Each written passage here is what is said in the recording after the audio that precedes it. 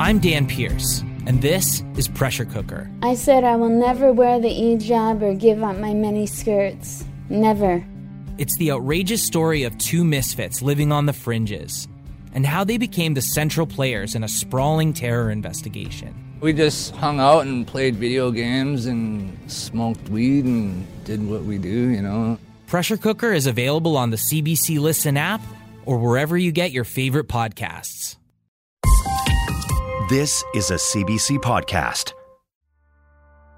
Hi there, I'm David Ridgen. I'm a filmmaker, writer, and the host of the CBC podcast, Someone Knows Something. I want to tell you about Angel Carlick. I investigate Angel's case in the new season of Someone Knows Something. Angel was a vibrant, 19-year-old youth worker, nicknamed Happy-Go-Lucky by some of her loved ones up in the Yukon. She had big plans after graduation to become legal guardian of her brother and was working to support struggling youth at her local resource center. But in May 2007, as she was celebrating her graduation from high school, Angel disappeared. Months later, her remains were found in a remote area outside Whitehorse. In the highly anticipated 8th season of Someone Knows Something, I delve into this cold case that has haunted the whole area for more than 15 years. Working alongside Angel's family, friends, and community, I uncover new details about the case and strive to bring Angel justice while honoring the legacy of her late mother, Wendy. Here's the first episode, Angel. Have a listen.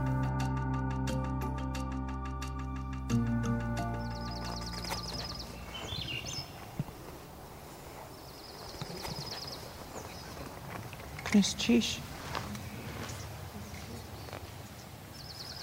Goodness, cheesh, ho ho.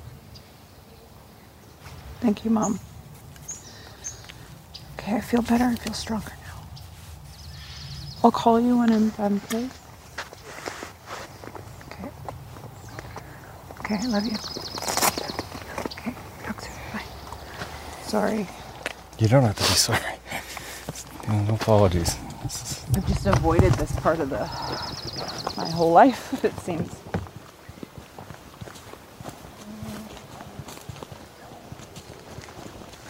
See that's willow? Yes. You can make tea out of that, and it has natural aspirin in it. Or if you get stung by a bee or something, you can chew up the leaves and then put it on the sting, and it will relieve the pain. Cool. It's better in the spring when the sap is running in the willow. It's stronger. Not much of a botanist, but I know what my mother taught me.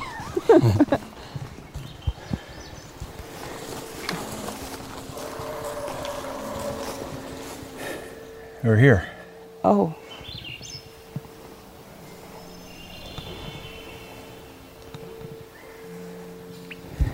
She was in there? Yeah.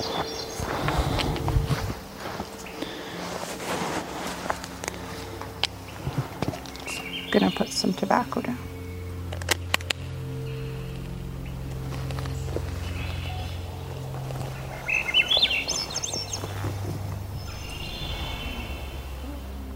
I come in peace and respect and honor.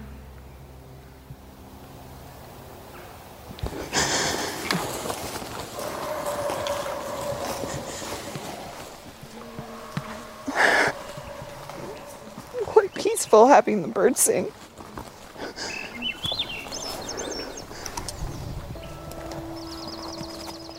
In late 2007, human remains were discovered here, in the wooded outskirts of a Yukon subdivision. It was soon confirmed that they were those of an 18-year-old who disappeared from Whitehorse over 5 months earlier.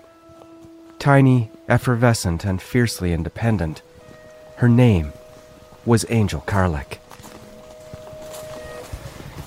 You ready? Are you okay? I'm good. You wanted me to take you in there? Okay. Yeah. Just follow me then.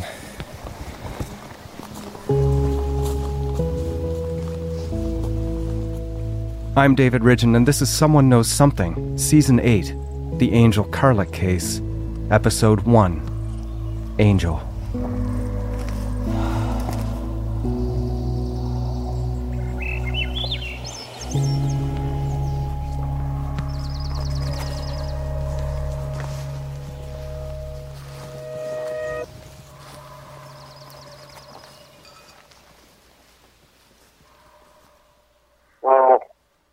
full name is Ethan Alexander. Ethan Alexander Karlik, or just Alex as I've come to know him, Angel's brother, now age 30 and living in Good Hope Lake, northern BC. Yeah, I don't know. I'm not really sure what you want to hear. Something about the way Angel disappeared so suddenly at an exciting time in her life and the effect that it had on her family struck me. And when a window of opportunity arose, I decided to call Alex to check the status of the case and to see what he thought of my potential involvement in it. But I was always close with my sister. She turned 18, she tried to get me out of the group home. But then that was pretty much close to when she went missing. Because she went missing before her 19th birthday. I first read about Angel's case over a decade ago. Hers was one of many cases of young Indigenous women who have gone missing or have been murdered in Canada. She and her family are members of the Casca Dena First Nation. The investigation seemed to be bogged down, as many are, by a lack of momentum and plenty of rumors, and a mistrust of the Royal Canadian Mounted Police, or RCMP, was pervasive and still is today. Coming out of all this, my belief is that Angel's full story needs to be heard, and that her case can be solved. And I was only around 16 and all that, and we just depended on ourselves, me and my sister, once we became 11 years old. Pretty independent people. Yeah, I started cooking when I was 7. We didn't really talk about our future and our lives together. We weren't really kind of like that kind of brother and sister. Never really asked what the future was going to look like. I ask Alex what he thinks of me looking into his sister's case. I actually think anything would be helpful. At some point after Angel's murder, Alex moved back to Good Hope Lake, home to the Dease River First Nation. Alex works at a wood shop in the community that makes things like log cabins and wood products for the mining industry. Yeah, but right now I'm enjoying my time off because I pushed it pretty hard to get all of our orders out. I saw a post from you that you were playing hockey too the other day. You do a recreational hockey team? Yeah, we got a team called GHL Blackhawks. Angel and Alex spent parts of their childhood in Good Hope Lake, where they lived with their mother, Wendy. Later, Wendy moved the family to Whitehorse, several hours away by car, for Angel and Alex's schooling. I guess she was just like other mothers and stuff around that age, and with residential stuff, she had her addictions, not drug addictions or anything like that, but with alcohol. During my childhood, yeah, she wasn't there all the time, but she was there most of the time. She always made sure I was taken care of, and I always made sure there was food in the fridge. She was a good mom. She really cared about me. When she could, she always gave me money and stuff. She was just a really special person, but she was the mom to a lot of people in Whitehorse. She wasn't just a mom to me. Angel and Alex were eventually separated, with Alex living in a group home and Angel living with friends or relatives or her mother, Wendy. Alex tells me that at the time of Angel's disappearance, he was only seeing her sporadically, so didn't immediately recognize that Angel had disappeared. She just graduated and took off for a while, so I was just still praying for that. Eventually, Alex began to hear rumors. When my sister went missing, there was a woman came up to me in my school. She said, Gary Angel's brother, right? I'm like, yeah. And she was like, well, I wanted to talk to you about because my brother got beaten to death and Angel had witnessed it. She was like, that's why she's probably missing him. Yeah, she said that her brother got beaten to death. She said my sister supposedly might have witnessed this, and that's why my sister's gone. And have you seen that person since? Do you know who that person is? No. I always thought about it though, but after years I've been thinking about it, and I'm like, I wish I bumped into her. I wish I talked to her, even got her name. The murder that Alex is likely referring to is that of 52-year-old Colin Serenko. Serenko was assaulted and killed on May 22, 2007, within the same period that Angel is thought to have disappeared. Serenko was reportedly beaten to death beside the Yukon River in Whitehorse. His case also remains unsolved. The story that Angel had somehow witnessed Colin's murder circulated soon after she disappeared. It was reported early on that there was no link between Angel's case and Serenko's, but it's something I'll be looking into. Did you ever figure out or find out which person that she knew that saw her last? No.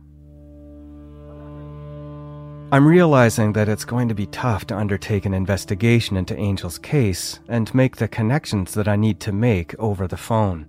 And I'm carefully edging toward the idea of traveling to the Yukon to investigate on the ground. But to do that, I'll need the help of people like Alex, Angel's family, and friends. That support and trust is always important to solving cases, but especially here. I'm a white man telling an Indigenous story, interacting with Angel's community. I don't take that lightly. Did police ever tell you anything about what happened to Angel? Did they ever tell you anything about that? No. That's what's starting to be a red flag for me, too. They don't really tell me, why don't you guys show me pictures or files or anything? Like, where are you guys hiding? They wanted to talk to me, like, interview me. They just pretty much asked me the same questions. When was the last time you seen your sister? Then they started asking me weird questions to try to put me as a suspect, like they needed somebody like to blame it on. Alex and I have been messaging each other on and off for months, mostly just to check in. Alex periodically moves between northern BC, Good Hope Lake, and Whitehorse, and he tells me he will be around Whitehorse in the window I'm considering for the journey. I've also been in touch with a few others who were close to Angel, and they've agreed to participate. With these people on board, I'm feeling grateful and hopeful.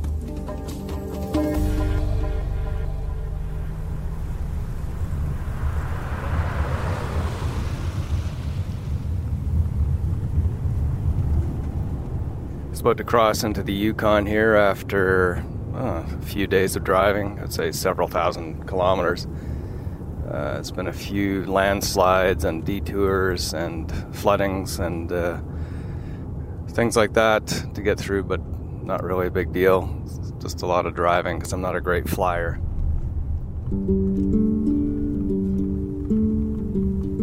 The Yukon seems too big for words, or at least the words that I have are not enough. It sits like a gigantic triangle at the upper left of Canada. Boreal, Arctic, and tundra regions serviced by the Yukon River watershed and some of the biggest mountains in North America. A huge place with few humans, but 9 bears in 2 hours. Lands covered in the pink-purple of fireweed, black spruce, and glacier blue waters, with a freshness in the air that I've only ever encountered here, and a ruggedness that seems to define anyone or anything that lives or comes here.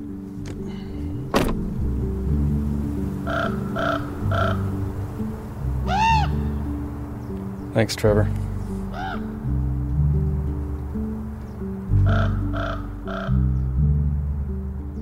Just off to see if I can pick up Alex Karlik. Last night he stayed at a friend's house. And the friend happens to be somebody who I think used to date Angel Karlik. Chris Dawson. So hopefully Chris is there. Talk to Alex for the first time, really, in person.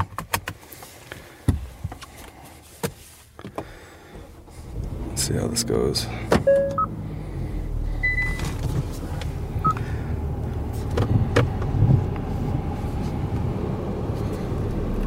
It's a rainy, cold morning, 8 degrees, mid-July 2022 in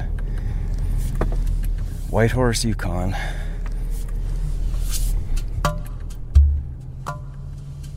Laid out in a valley sandwiched around the Alaska Highway on one side and the Yukon River on the other, Whitehorse, the city, is spread across over 400 square kilometers. As the hub of the Yukon, there's a lot of official government buildings and mining offices, an airport, a university, bars and hotels, all dwarfed by the rugged river and mountains around them. Angel disappeared from this place, and part of my focus going forward is to try to reconstruct her timeline here over her final days. Where was she? Who was she with? And when? I liked hearing the ravens this morning. They reminded me of being up north in Thompson. Similar but different here in the Yukon on the other end of the country, really. The western end. Made me think of all my cases. It's a bit overwhelming, but I signed up for it. Alex, he didn't know the address. He just said that there was a green Jeep in front, so I roughly know where he is.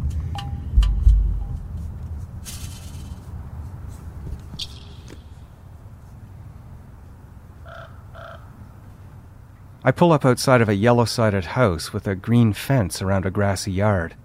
There's an old trailer with a tarp on top and a blue truck in the driveway, along with some wood that's been freshly chopped on the ground. I'm pretty sure this is the place.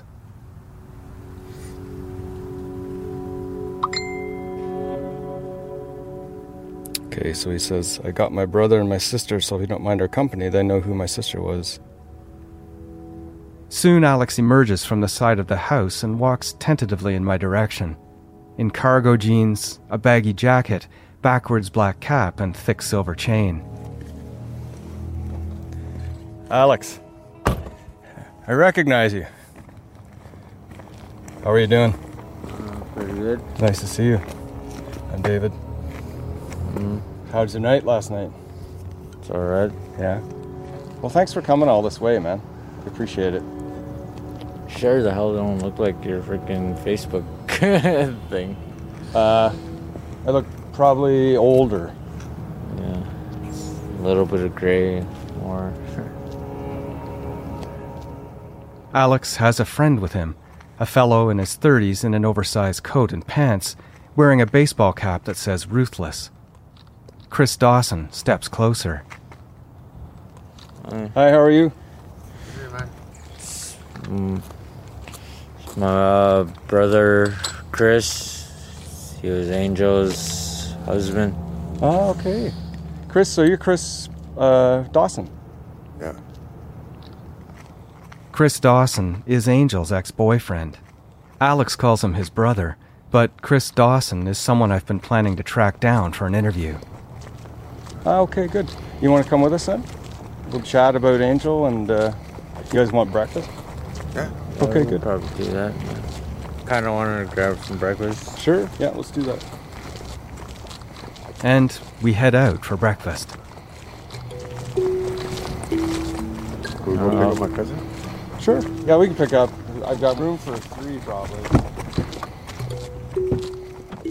Around a few corners from where I picked up Alex and Chris, we pick up Krista, a slight, pleasant, and smiling woman in big sunglasses. She's referred to by Alex and Chris as Alex's wife, but I'm told this means Krista and Alex are girlfriend-boyfriend. What's up? Hi. I'm David. Together, the friends form a kind of support group for each other, and especially, I think, for Alex. We head out to Tim Hortons for breakfast. So, left turn up here? That way? That way? Yeah, that way. The sky has turned grayer and rainier, and we drive through it to a riverside park to settle at some wooden picnic tables under a gazebo.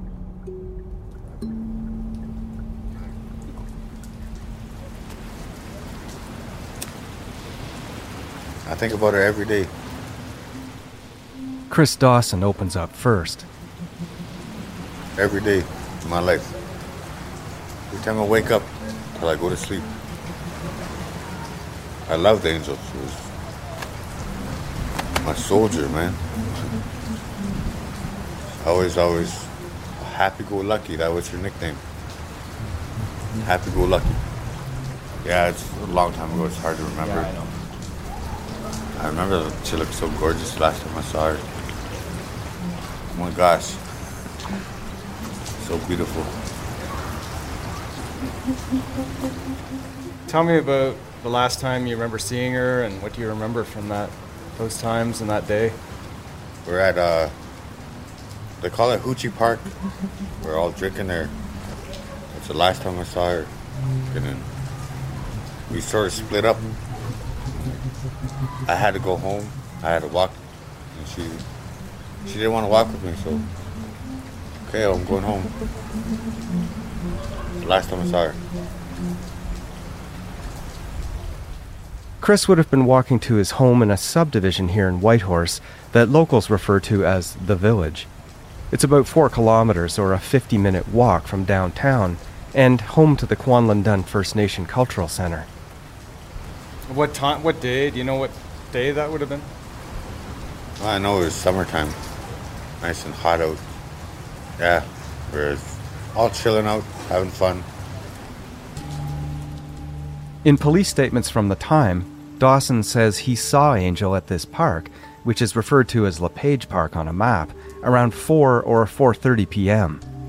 It's a near treeless concrete area at the center of Whitehorse, behind the Sternwheeler Hotel. But police records also indicate that Dawson saw Angel again, later at another park around 7 p.m. The 420 Park, where Dawson told police he saw Angel, borders a forested area at a cliffside below the airport in the southeast corner of Whitehorse, and is a favorite of locals for having parties and for people looking for a place to sleep or camp who have nowhere else to go. What do you remember, Alex, about seeing her? She asked me if I had any money, and she asked if I had a drink. I told her no. And then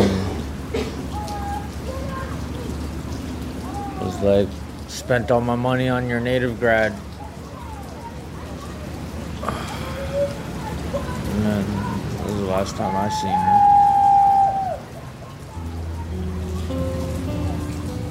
Last time I saw her was at the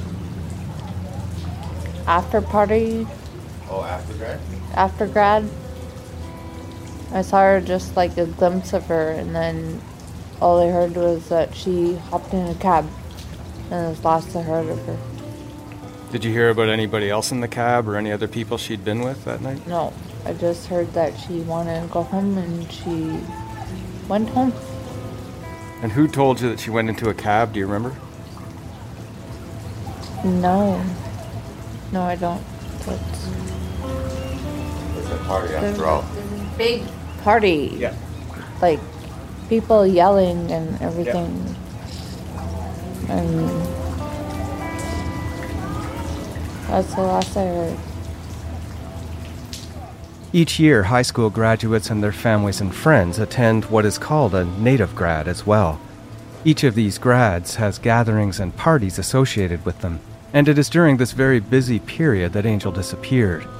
The timing of some of these events is known, but not that of others, and the stretch of time since that late spring of 2007 means that dates are more difficult, as is the process of constructing Angel's last moments. Many thought Angel had taken a trip somewhere but would be coming back. This begs the question, when exactly did the police start their investigation, and how thoroughly? What tips did they receive, and did they chase every one? And I want to see these locations where Angel was allegedly last seen. Chris Dawson implies that all along, he's been a prime suspect. Like, I got polygraphed 4 times. You got polygraphed? 4 times. I'm like, why does God polygraph me so many times, man? You don't believe me? Like, you know? It's like, fuck, man. What are you guys fucking investigating me? You should be out there fucking investigating shit, man. Not me. What kind of questions were they asking you? The same questions. Was the last time you seen her? Last time you talked to her? I was drinking with her at Hoochie Park, and we split up. She didn't want to come home with me, so, well, I got to go home. Yeah, it's pretty rough thinking about this.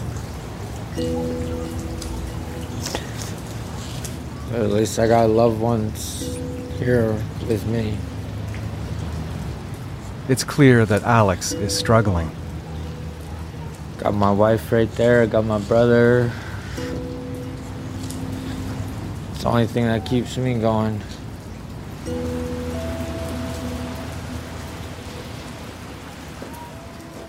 Alex's state of mind as we look into Angel's case is something I'm trying to attune to.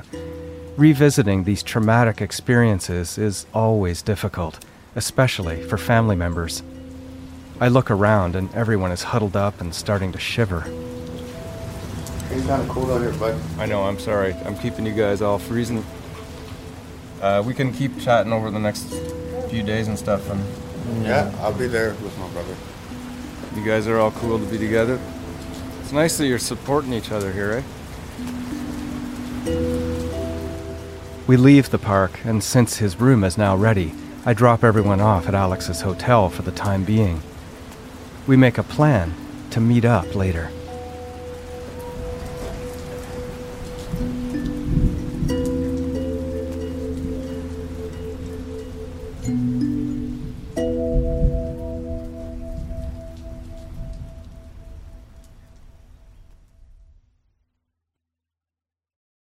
And if you are watching this video, either I'm dead or I'm in a very, very, very bad situation. She said, oh my God, I can hear gunshots.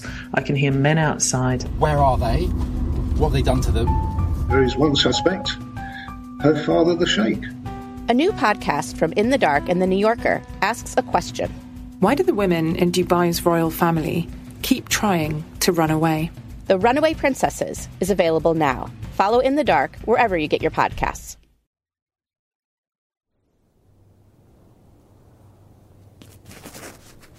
Just heading into Lori's place now.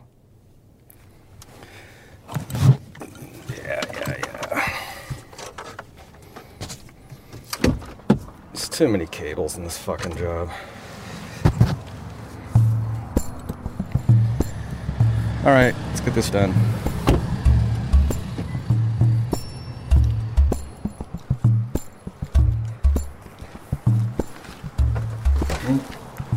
Oh, she's out front. Oh, there she is. Hello. How are you? I'm good. How are you? I'm good. Thanks for doing this. So is this the entrance? Is this it over here? Lori Strand lived with Angel at the time of Angel's disappearance, but she also took care of Angel and Alex for periods throughout their younger lives. Lori is 40 years old and a member of the Southern Tutchone Nation. She's about 5'9" and projects a reassuring aura of capability and determination. She says she'll do anything for Angel, and she's taken time away from her work as a dental assistant and receptionist to help with the investigation.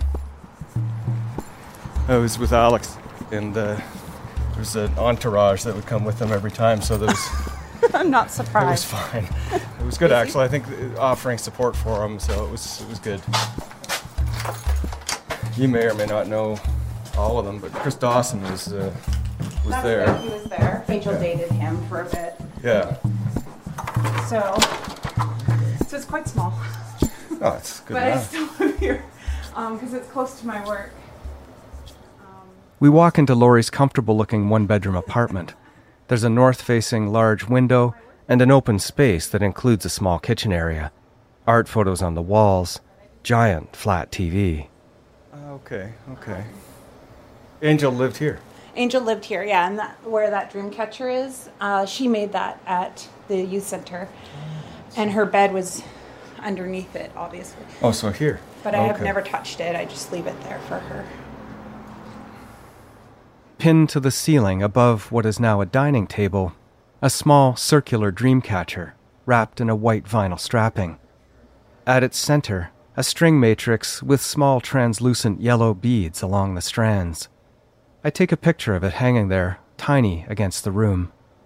Angel made this with her own hands about 15 years ago. It's now covered in dust. The youth center where Angel made it was called the Blue Feather at the time.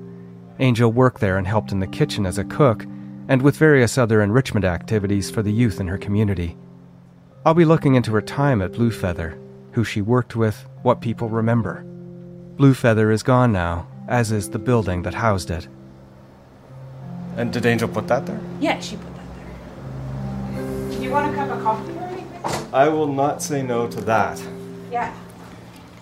Thanks so much for helping with this, because it's really hard to sort of break into the community and say, hey, I'm here or whatever, you know. It's nice. Thank I was kind of wondering how Alex was going to do with it, but I mean, it goes in waves and it really does depend on who he's with. He is one of the strongest people I know. Yeah. Just because not everybody experiences those events in their life.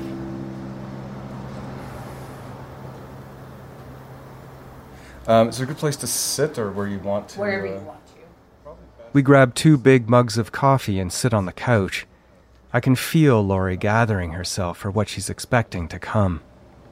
So Angel slept there, and you were in here, and was there anyone else in the place?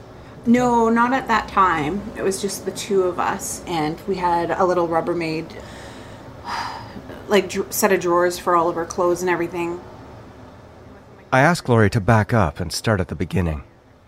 Laurie was dating a man named Miles Carlick at the time, who also goes by Miles Many Grey Horses. Miles is Angel and Alex's cousin, and it was through that connection, at the age of 22, that Laurie says she first came into contact with Wendy Carlick and her 2 children. Because Wendy was partying a lot then, and we didn't want her to lose the kids again. So we moved in to kind of regulate things and make sure that the family was functioning. And then Miles and I moved into here, which Alex's group home is just down the street. And that way I was close by if they wanted to hang out. Wendy was a single parent. Yeah, Wendy was a single parent. And Wendy had struggles, and because of that, both Alex and Angel were sort of brought in and out of the situation. Yeah. When I met Angel and Alex, their mother moved up from Good Hope to have the kids go to school here, because the school in Good Hope Lake only went up to grade 6, I think, and so they had to move to Whitehorse. We just didn't want Wendy to lose the house, because she had a 3-bedroom town row house. Yeah. And then things got better, and Wendy was back on the ups, you know, and back on her feet. So we moved out and we got this place because it was close enough to the Taylor Street house. Right. And then when Alex went into the group homes again, we were close enough. I can show you. It's just down the alley. Okay.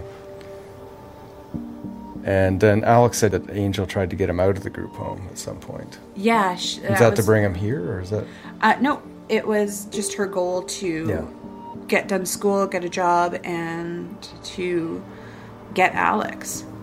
Like, she wanted it to be the 2 of them and have a stable home.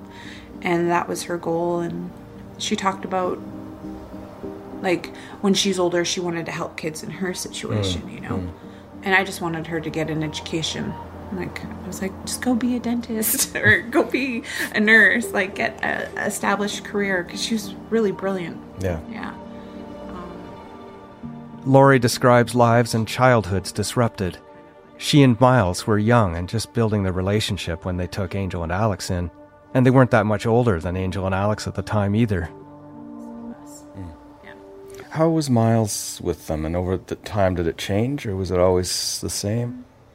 I always pushed him to be more of a male role model figure for them, but he always kept it as like a brother relationship, and I didn't really agree with it because, I mean, a young man needs somebody to mentor them. Miles very much liked his video games and would spend hours on them, and I'm like, why don't you go take him skating or something? When I met Angel and Alex was this cute little boy. His ears were so big he had to like grow into his ears. And Angel was just sweet. She was really quiet, and she liked helping me in the kitchen. She was a better cook than me. Probably would still be. she's thoughtful in small ways. Just little things like, I like candles, so sometimes, you know, if she had some extra money and she was by the dollar store, she'd buy like a little candle, like whatever. She'd always be cleaning, moving around. Movie nights and stuff were fun. She liked to crack little jokes here and there, you know. I asked Lori how Angel came back to live with her in this apartment closer to the time she disappeared. I'm always lending out a hand, helping somebody. I just like to help people, I guess. But what happened was she had a place up in the village with her boyfriend, Chris, and she would call me periodically and be like, I'm hungry, I don't have any money for food, and I would just like raid my cupboards and bring things up to her. And then I don't know what happened between her and her ex there. And she's like, I don't want to stay there anymore, I want to stay with you. It's right on the bus route. And I was like, yeah, okay, come on in. So that's Chris you're talking about, what happened with her ex. So how long was it between the point where something happened with Chris and she moved in here? Permanent or semi-permanently? I think about a year. A year. Okay, yeah. So quite a long time. Like a school year. Yeah. Like a school year. So she was here for a year before she disappeared. Who was she hanging around with at the time? You said her partner. Was that Chris that you came back and saw them partying, or was it somebody? No, it was Mark at the time. Okay. Yeah. And Mark, what's his last name? Porter? Yeah, Mark Porter. Mark Porter was reportedly dating Angel at the time she disappeared. She and Chris Dawson had broken up months before that. Porter doesn't seem to be in town at the moment, so I set him aside for now. And I don't really ever remember her dating anyone else other than them two. I can be really like of a dry personality if I didn't really warm up to them. I just wanted her to focus on school more than boys and going partying and stuff. When she went missing, she was partying a lot, and like we'd get noise complaints. Like I came home once and her partner were really drunk, and I was really upset. And so if I knew she was partying a little too much, I would take the key away and be like, okay, if you're gonna party all weekend and I'm leaving town as well, like I can't get us kicked out. So that's my biggest regret, is the weekend she went missing. I knew she was going to be partying, and I didn't want her to have a party, and I wasn't here. So I took the key away. And yeah, it's like the hardest, like it was that decision that really kicks me in the butt.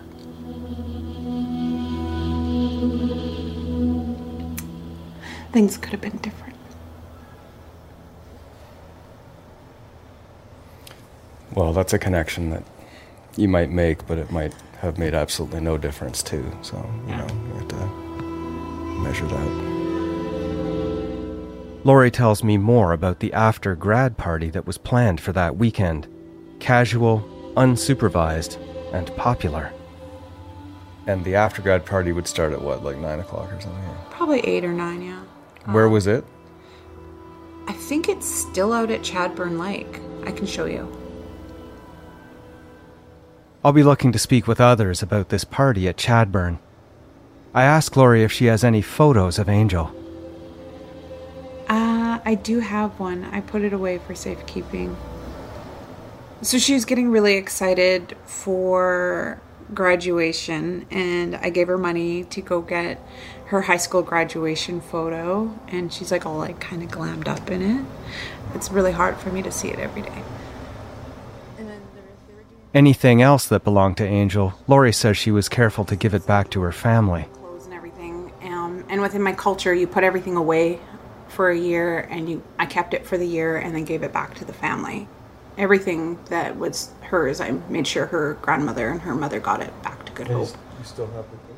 But Lori did keep the dream catcher and something else. I've had this coat in my closet for years. Just keep it as a keepsake. Nothing special, but it's a small coat that still looks new. It's DC. It was one of her favorite brands. I honestly don't know where she got this coat, but she wore it. And it's kind of rain jackety. It looks like a boy's coat to me, I don't know. So it's got kind of like a pattern, sort of one of those endless patterns. Does that have an inside pocket on it? Inside? Oh, yeah.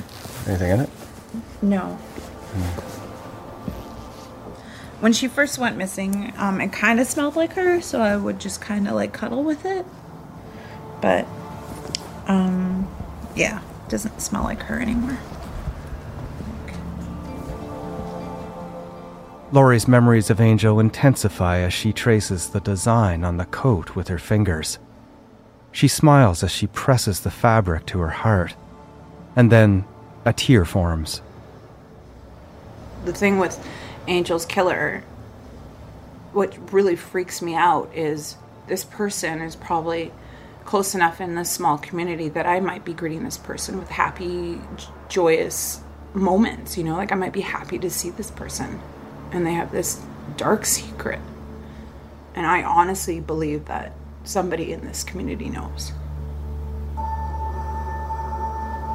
And they're just choosing not to say, and letting Alex and the rest of Angel's family, including myself, be tortured. Because there's not a day that goes by that you don't think of her. And it might be something little, like when my nephew, we were at the beach last summer and he had dirty feet, and I was washing them in the lake, and I was thinking of, like, Angel just popped into my head, and I thought of her little stubby feet, you know? And a lot of her friends are parents now, and, you know, like, I could be another auntie, like, to her kids. I'm probably going to eat one of those in a second. It's okay. Sorry to make you go through all this. No, it's okay. I don't really talk about her outside of my trusted circle of friends and family. It's hard, you know?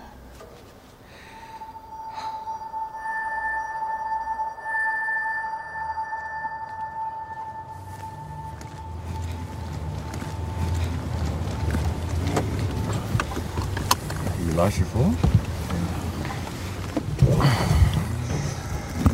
Hey, bud, could you phone her phone? She lost her phone.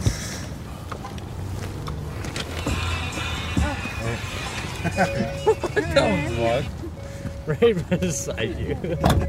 You lost it right next to yourself. Back in my rental car with Alex, Chris, and Krista. I gotta be down here anyways, actually, at 3. You gotta talk to the prosecutor? Yeah. I wouldn't mind seeing what happens with that, but I can't be there at 2 places at once, so you can tell me what happens after that, maybe. Alex is talking about visiting prosecutors in Whitehorse, but I have another interview booked and cannot go with him, even if they would allow me to be there. But the prosecutors aren't connected to his sister Angel's case. They're working on his mother's, Wendy. If it's not gonna happen the way that I wanted, if I'm not gonna get justice for my mom, like, I want you to make sure that the whole fucking world knows that what happened. Well, for sure they're gonna know what happened to your sister and your mom. In 2017, Alex's mother, Wendy Carlick, was also murdered. Sarah McIntosh, a friend Wendy was with at the time, was killed too. A man named Everett Chief was arrested and convicted for both crimes, and Alex wants to make sure Chief is given a proper sentence. Neither Wendy nor Sarah's murder has been deemed by police to be connected to Angel's. But either way, Alex has been left alone. We drive into the empty parking lot of a Staples store. It's raining, and as we all get out of the car, none of us have raincoats. On the expansive wall in front of us, the entire side of the store is a gigantic painted mural. Angel and her mother Wendy's faces side by side, rendered over 6 feet high, bordered by 2 wolves, colored clouds, and traditional northwestern eagles. Angel herself used to help paint murals just like this around Whitehorse as part of her job for Bluefeather. Alex has been here many times.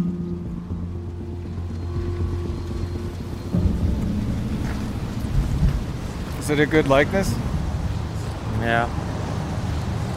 I helped paint this wolf. goes through your head when you see this? Too much. Fucking, like... Fuck, you know, we lost a lot of people in this last year, right? Well, if you want to get a picture of us, like, let's do this, and like, I want to get the fuck out of here. Okay, stand right here.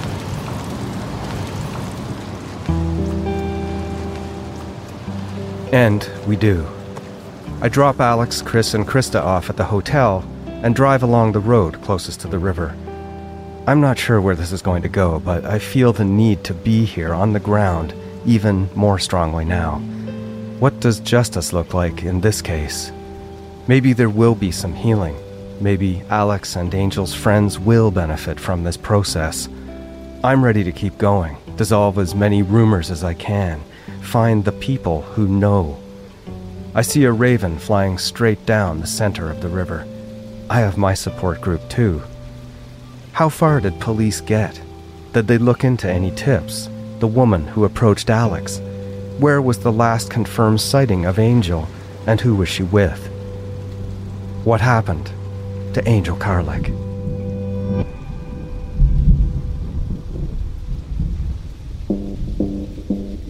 This season on Someone Knows Something, the Angel Karlik case. I always just used to look back and like wish that I didn't let her go alone. I had an experience during the time Angel was missing, and it always sort of haunted me. Whoever did this didn't expect she would ever be found again. That is my belief as well. So after that was said, I felt like, wow, like I might have some really serious information towards this case. All he said was like, don't make me do to you what I did to Angel Karlik, or something like that. And he straight up told me that he would put me under the ground like my little friend Angel, and nobody would know what happened to me either.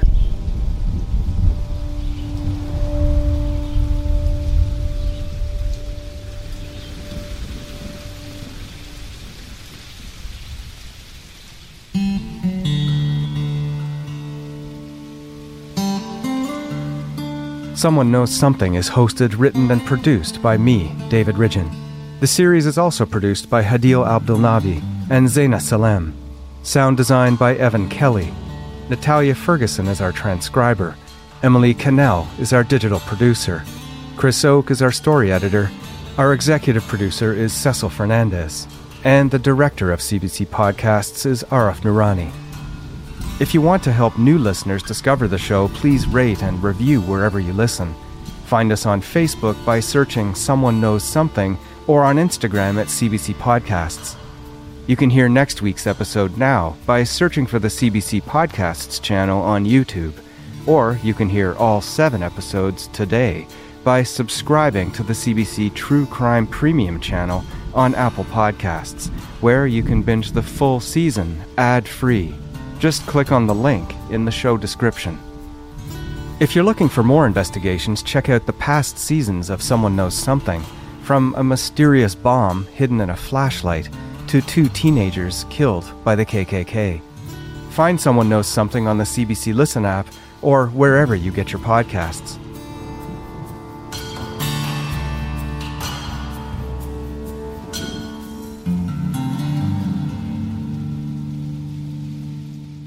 That was the first episode of the new season of Someone Knows Something, the Angel Karlik case. You can listen to episode 2 right now on the CBC Listen app and everywhere you get your podcasts. For more CBC podcasts, go to cbc.ca/podcasts.